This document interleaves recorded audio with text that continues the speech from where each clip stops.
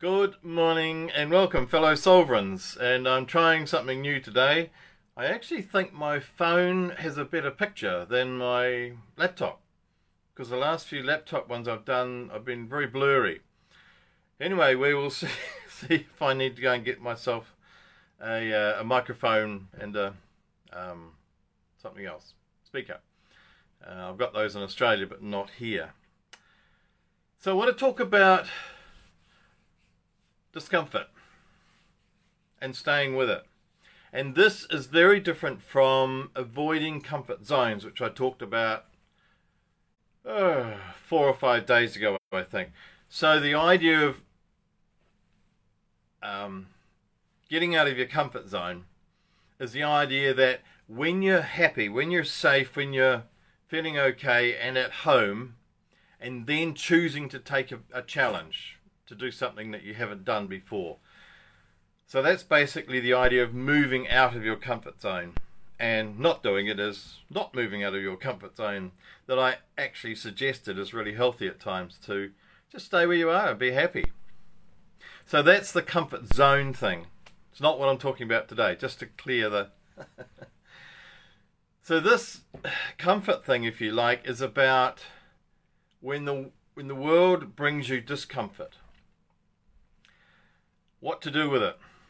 And there's a million things we can do with it. We can kind of project it, try and make somebody else uncomfortable. If we're angry, we can try and make somebody else angry. And if we're sad, we can try and get sympathy and get other people sad as well. Or we can get people to buy into our story. And so if we've got more people around us feeling bad in the way that we're feeling bad, theoretically we feel better. But we don't, actually. We just have more of us feeling bad. And it perpetuates it. So I'm loath to sort of make comparisons between the olden days and these days, because I don't want to make it as if it was better then and worse now.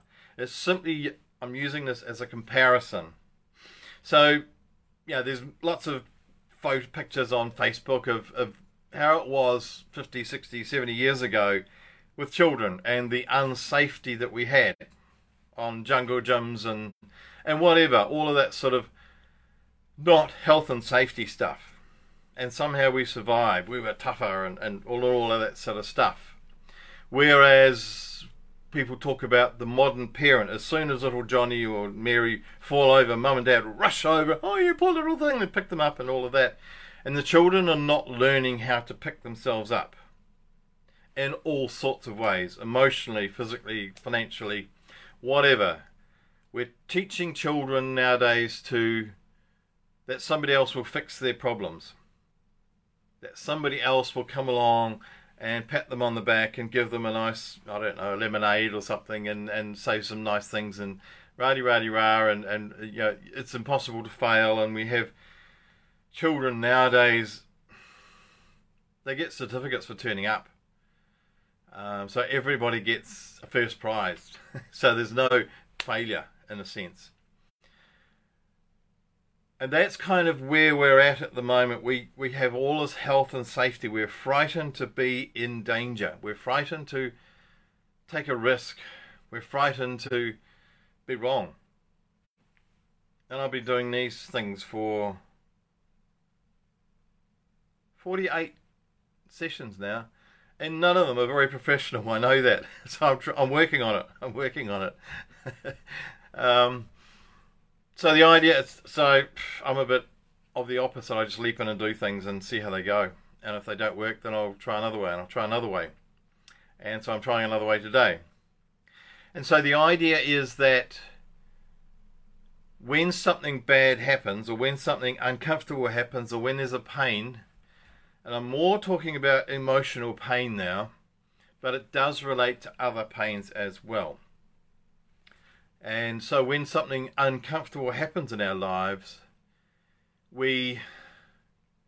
someone's just give me a little, whatever it is, a hand thing, whoever that is, I can't see. And so I say hello, whoever that is. And so the idea is that we run away from these pains. in some way. So as I said, we can do the projection thing, try and make somebody else feel like we are, or with the mistaken belief that if I can make somebody else angry or upset, then my anger goes to them, and so I don't have it. Well, I do. Oh, that's Lynn. Hi. Nice to see you. And so, and there's stories of Tibetan and all sorts of other travelling monks, and they purposely put a stone in their shoe, a little pebble, and while they're walking, it annoys the heck out of them. But it keeps them present. It keeps them reminded of what they are doing. I'm here. It keeps their mind in the present and in the prayer of what their journey is about. It keeps them present. And so one of the other ways of avoiding pain is to dive into addictions.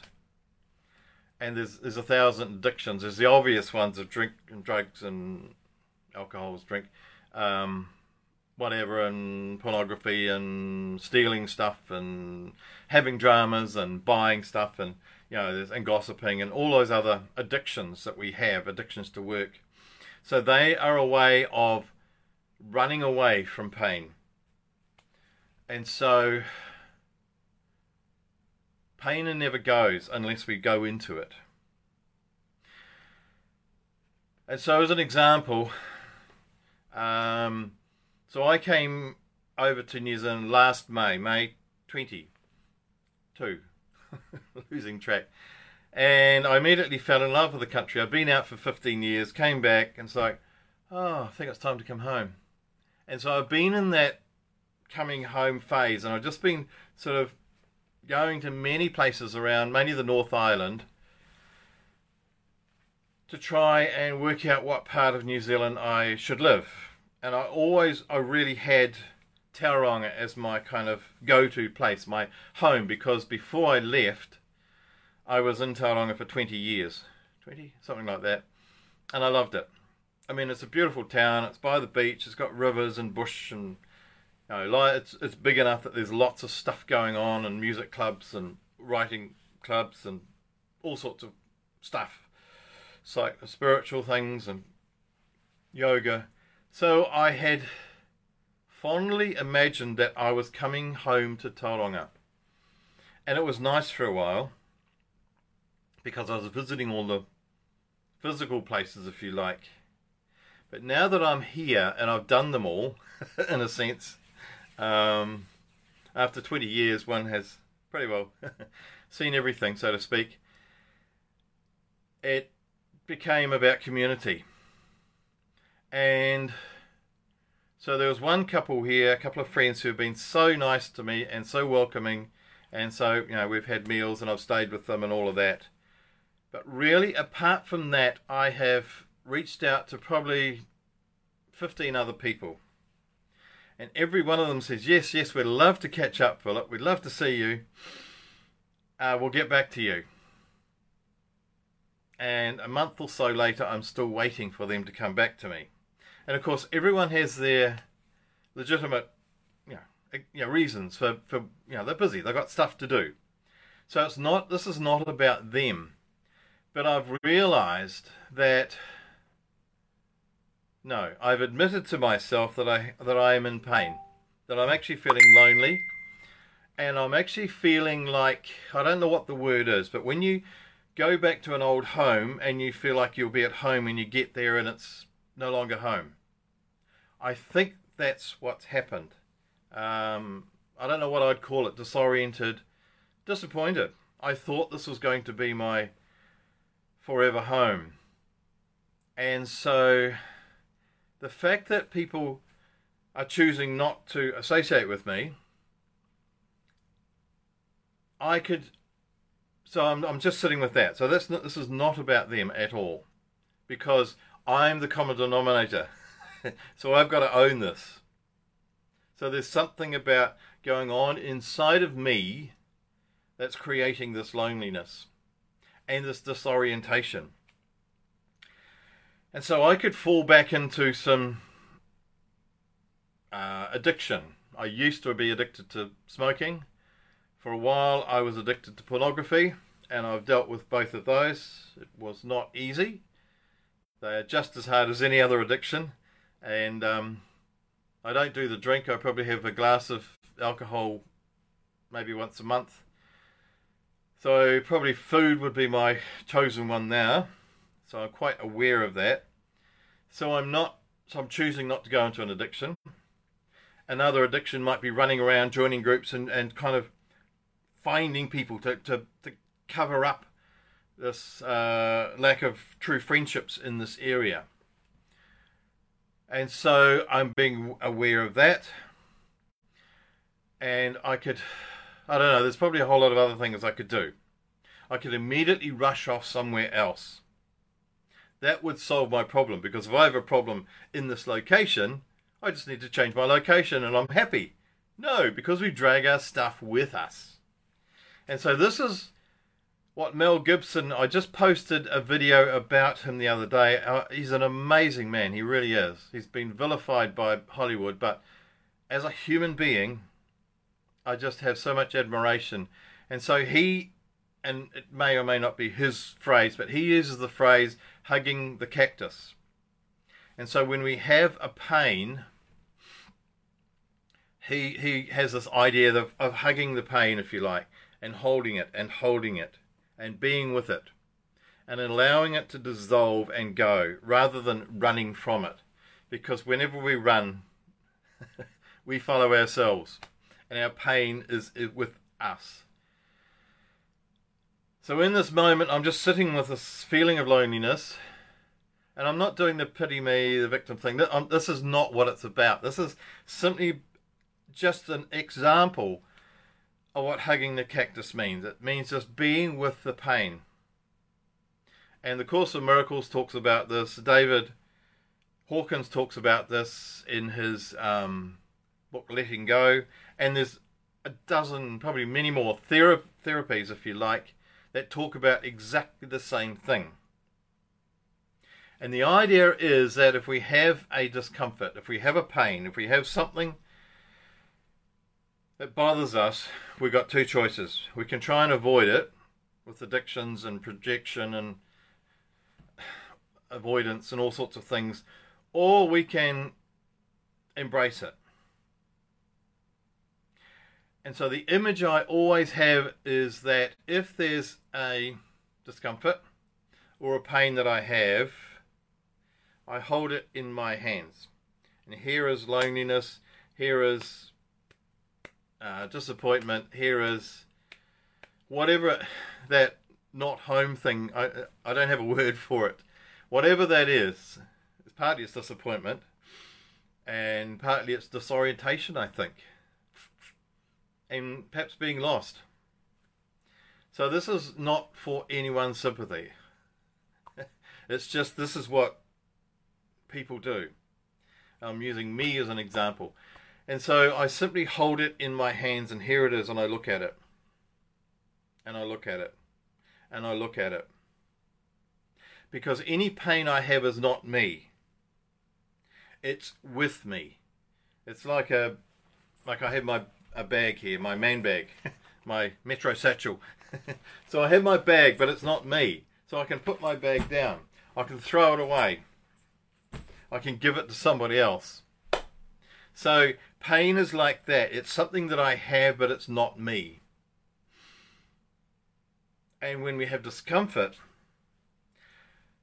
I have found for myself that it's the most healthy thing is not to run away from it. I've done the addictions and they do not help. They simply make the pain, make us numb to the numb to the pain, and the pain doesn't go, it's just there. And the moment we stop numbing ourselves, the moment I stop drinking, the moment I stop smoking, the moment I stop gambling, the moment I stop buying more clothes, the moment I stop running around gossiping, whatever, oh, it's that pain again. So numbing ourselves with addictions just kind of pretends that it's not there, but it doesn't go. The only way to actually make it dissolve and be gone is to hug the cactus, as Mel would say. or is to simply hold it and be with it and be with it and be with it. And so